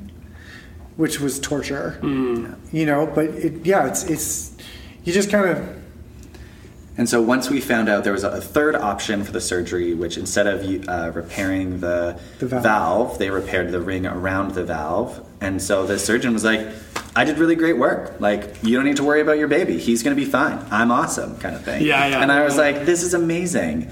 The recovery in the hospital was torture because he now has 16 tubes and wires all over. You can't pick him up. He's coming off of morphine, so he's like hallucinating and in pain, not in, like, it's just a mess. But once we got him home, all of a sudden, all we saw was this like happy kid. Like a version of joy that we had never seen before in him. And it was like, oh, you were in pain in a way that, like, no, we had people, like, we had grandparents come over. It's not like, oh, we were first-time parents where we don't know. Like, people would be like, your kid's great. And now we're like, oh, this is how great your life is. Babies actually smile all the time. Like, he'd smile once in a while. And I just thought, like, you know, he's a bit moody and, like, kicks after his like dad. Good stick eye. He's a bit of a bitch. Okay. Like, it was so, but he is now like a personification of joy. And luckily for us, I say luckily because right now we're on a schedule of weekly checkups with the hospital, which will turn into monthly, which will turn into annual. But they're actually more reassuring because we have more PTSD than he does. Like, he's like, life is awesome. Like, this is great. And meanwhile, we're like, oh my gosh, is that cough like a good cough? Is that a bad cough? Because it was so fast, right? Like, just like boom, boom, boom. It's now 3.5 weeks later, and we're like, it hasn't even normal. been. Well, and even though, like, so shortly after, right, when you guys posted about, like, we might get the you can go home now thing, and, like, even that photo, he still had, like, the little tube, but pretty much everything else was removed. And I'm like, he looks like he's just a crazy happy little guy, like out of the woods, right? Like, here he is. And it's so wild to think that, like, 3 days ago, the post was like, he's going in for surgery in the morning. Like, let's rally. And I think the thing that I feel so grateful for is that we caught it when we did.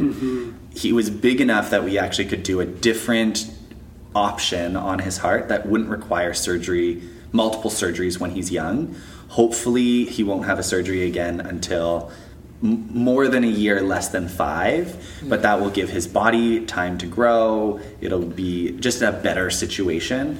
So we feel so lucky to be on the trajectory that we're on, because through this we've also started to connect with other parents that have had kids with cardiac heart disease, and their stories are like, I have a 5-year-old and they've had 3 surgeries already. My baby was 2 days old when they had their first surgery. So there's all these stories again, like that are coming out of the woodwork. So we're people again like being like, oh yeah, our baby was born with this defect, but we didn't tell anybody. And I'm like, again with the secrecy. You know, it's so interesting. Well, it's a theme with you guys is you guys shine light to vulnerability and give, through your own story, give people permission to share theirs. That they're otherwise, you know, keeping to themselves. So it's, you know, it's an incredible blessing in a way that you guys have been able to share your stories in a way for others to share theirs. I hope it just normalizes, like, being in a good relationship, so people know that they don't have to feel shame about, hey, you know what, I actually really love my partner. And when we're in a world that relates to each other through complaint sometimes, like, don't you hate your husband? You're like, no, actually I don't. You know? Like someone made a comment to us. We were walking the baby, and some random woman is like, oh my gosh, I follow you guys on social media. It's so great. You actually look like you really love each other. I'm like, yeah. We do. Like in real life as well as on our curated most of us are so sick of our husbands. And just the way she said it, I was like, but that is like very common language. Like the spouse, oh my wife, oh my husband. And I just don't, when I look at... We're committed to changing that. Well, and like, being an because I fought so hard my entire life, I've known that it was going to be a battle to be a gay man who gets married, be a gay man who has children. You'll never hear me take any of those, what are seemingly simple privileges, but hopefully, like, if someone listening to this can think like, oh, don't take it for granted. And if you don't want it, don't have it. Yeah, get a divorce. Don't complain about it. Like, do whatever you need to do to not be in complaint about the life that you should have designed in the first place. Right. Yeah. And it's never too late to redesign. You know, like, I think this process has also given us a lot of pause for thought about, when we think life is going to go in one way and it totally throws us a curveball, are we still able to recreate and rejig with the same intentionality, just given these new conditions or new parameters? Right. And I have had to keep telling myself, like, life is not going to be flawless, but it will be perfect. Right? Like, because right in the midst of all of this with Sasha, we had our first consult for our second baby yesterday. Yeah. Like, because that was still on the same trajectory? We're gonna transfer in March, right? And that was always the plan. But then it was like, what if Sasha doesn't make it? Like, what do we do? And because like that wasn't the plan. Yeah. What do we do? And so it's. But because I know we'll always be able to discuss it, we're always ready to talk about it. We're always there for each other. Like, I know I can do anything with him by my side. And I also feel like we have, one of the things that I'm so proud of us for is the permission to, like, today, this is my thought. Right. Today, this is like what I think is the best way forward. Today, this is it. And then we'll like sleep on it. And then the next day we'll be like, do I still feel the same way? Yes. Okay. Or like, you know what? I actually thought about it. And now I totally see it from your perspective. And I want to go with what you suggested. And my idea is useless. Or in my case, I just forgot what I said the day before. Chad's a few years old. That's really dating. That's really why that rule exists. Because you don't remember what you said. I'm like, I feel, but yeah, it's been an incredible journey, and it's to become a parent, to be a parent, and we're so stoked on like, all right, let's add to our family. We know our surrogate is excited to carry one more, and we're kind of on her timeline, and we're along for the ride. Because it feels really early, like it's fast. Yeah. But in 9 months, like, will it feel perfectly timed, What would the age gap be between the two? He's going to be 6 months when we transfer, so 6 plus 9, 15 months. Yeah. Nice. It's doable. So how are you guys doing? My brother and I are 18 months apart. Yeah, same with Chad and his brother, so. Close. Now that you guys, are home out of the hospital, how are you guys doing as people that I don't know have gone yet. through that? Like, I think, I know, I haven't really unpacked it. Because we're still in it. Like, right. We're still learning. Like, he's going to be, we have to give him meds 3 times a day for the foreseeable future. There are going to be more surgeries. There is, like, you just kind of got to, and I said this to Matt, we were sitting at the breakfast table, and I said, like, people have commended us on how brave we've been and what we've been through. And I was like we just survived the past month. There was nothing brave about it. We did what any parent would have done. Like, we are no different. But I said, what's going to take the real bravery is how we parent Sasha. Yeah. We have to make the choice. Because, like, if he's going to be on blood thinners for the rest of his life, am I going to be terrified every time he gets a bruise? Am I going to try to prevent him from getting scrapes? Like, what kind of a life are we going to allow him to experience? Or are we going to create some, do downhill skiing and motocross and are we going to create biking some, in the dark? Weird, germophobic, hypochondriac bubble baby? Right. Or are we going to have some fearless little dude who knows if you scratch yourself, we can come running and we'll sort it out. Quicker. Yeah, that's people who are so active and involved in that's you envision that's for what you want to pass on to your kids, right? But that's where I know I need bravery is the road ahead. In creating a person who believes in themselves, who has the freedom to choose, to do all those things, not because of... and we don't even know the severity of what his condition is going to look like 5, 10, 15 years down the road. It could be nothing at all. Yeah. I was just reading a stat of that 60 years ago there was a 20% chance of... survival from congenital heart disease, and now we're at a 90% chance. Wow. So like in 60 years we've seen a 70% change, and so as we look ahead, I'm like, in the next 40 years his life is going to look so different. So what people at 40 today have to do to manage their heart condition, it'll be so different for Sasha. So holding the space also for like what is possible for him, and really, as Chad said, like really making sure that he knows that he can do anything he wants to do, and it's more work on our end to be like, we also believe. Yes, go live your life. I'm not gonna let you see me cry. So Wow. Future rock climber. Oh, that's right. Like that's just the thing. He'll grow up to be something like just crazy, right? That, yeah. like, I'm just going to bite my Just to tongue. give us good karma. It'll all come I'll be back. asking for the adult drug plan again. Where's my Valium? Man, this was so great. Thanks for having us on. Yeah, thank you so much, you guys, for sharing so honestly and in this space and time that we've shared, but also as a couple, as people in our friend group, in our circle and community, for being two wonderful humans that, like Zach said, shine light and really make space for people to feel comfortable. There's like something about you that you want to sit down and like talk with and share things with. And so I think that if you would be encouraged to keep doing what you've been doing, because it's obviously working for you and it works for your network of people who cheer for you, but also benefits so much from who you are, what you do in the world, and how you share about who you are. Thanks. Thank you so much for being here with us. Just to wrap it up, again, echoing Dean, thank you guys so much for your time. I know as young parents, it's time is harder to come by. So we appreciate you guys taking the time to spend these moments with us. For those that want to follow your journey and be inspired as we have been, where can they find you? You can find us, our family Instagram account, @TeamClarker. And then you'll be able to see how to follow us individually if you're interested in following our own personal journeys outside of family life. Very cool. Yeah.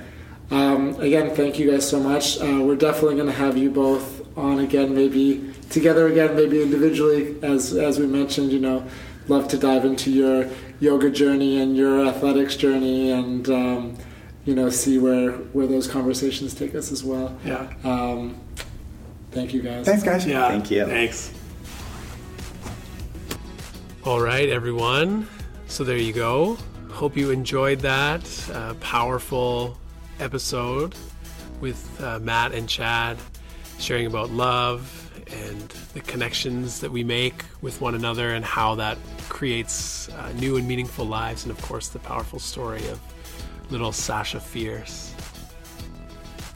All right, yeah, I hope you guys enjoyed, and I hope you love Matt and Chad as much as we do. If you enjoyed the podcast, be sure to like, review, and subscribe wherever you get your podcasts. And as always, wherever you go, however you go, be out there doing a little more good. Peace.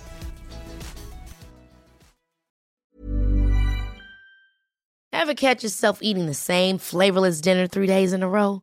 Dreaming of something better? Well, HelloFresh is your guilt-free dream come true, baby. It's me, Keke Palmer. Let's wake up those taste buds with hot, juicy pecan-crusted chicken or garlic butter shrimp scampi. Hello Fresh. Stop dreaming of all the delicious possibilities and dig in at HelloFresh.com. Let's get this dinner party started. Imagine the softest sheets you've ever felt. Now imagine them getting even softer over time. That's what you'll feel with Boll & Branch's organic cotton sheets. In a recent customer survey, 96% replied that Boll & Branch sheets get softer with every wash. Start getting your best night's sleep in these sheets that get softer and softer for years to come. Try their sheets with a 30-night guarantee. Plus, get 15% off your first order at bollandbranch.com. Code BUTTERY. Exclusions apply. See site for details.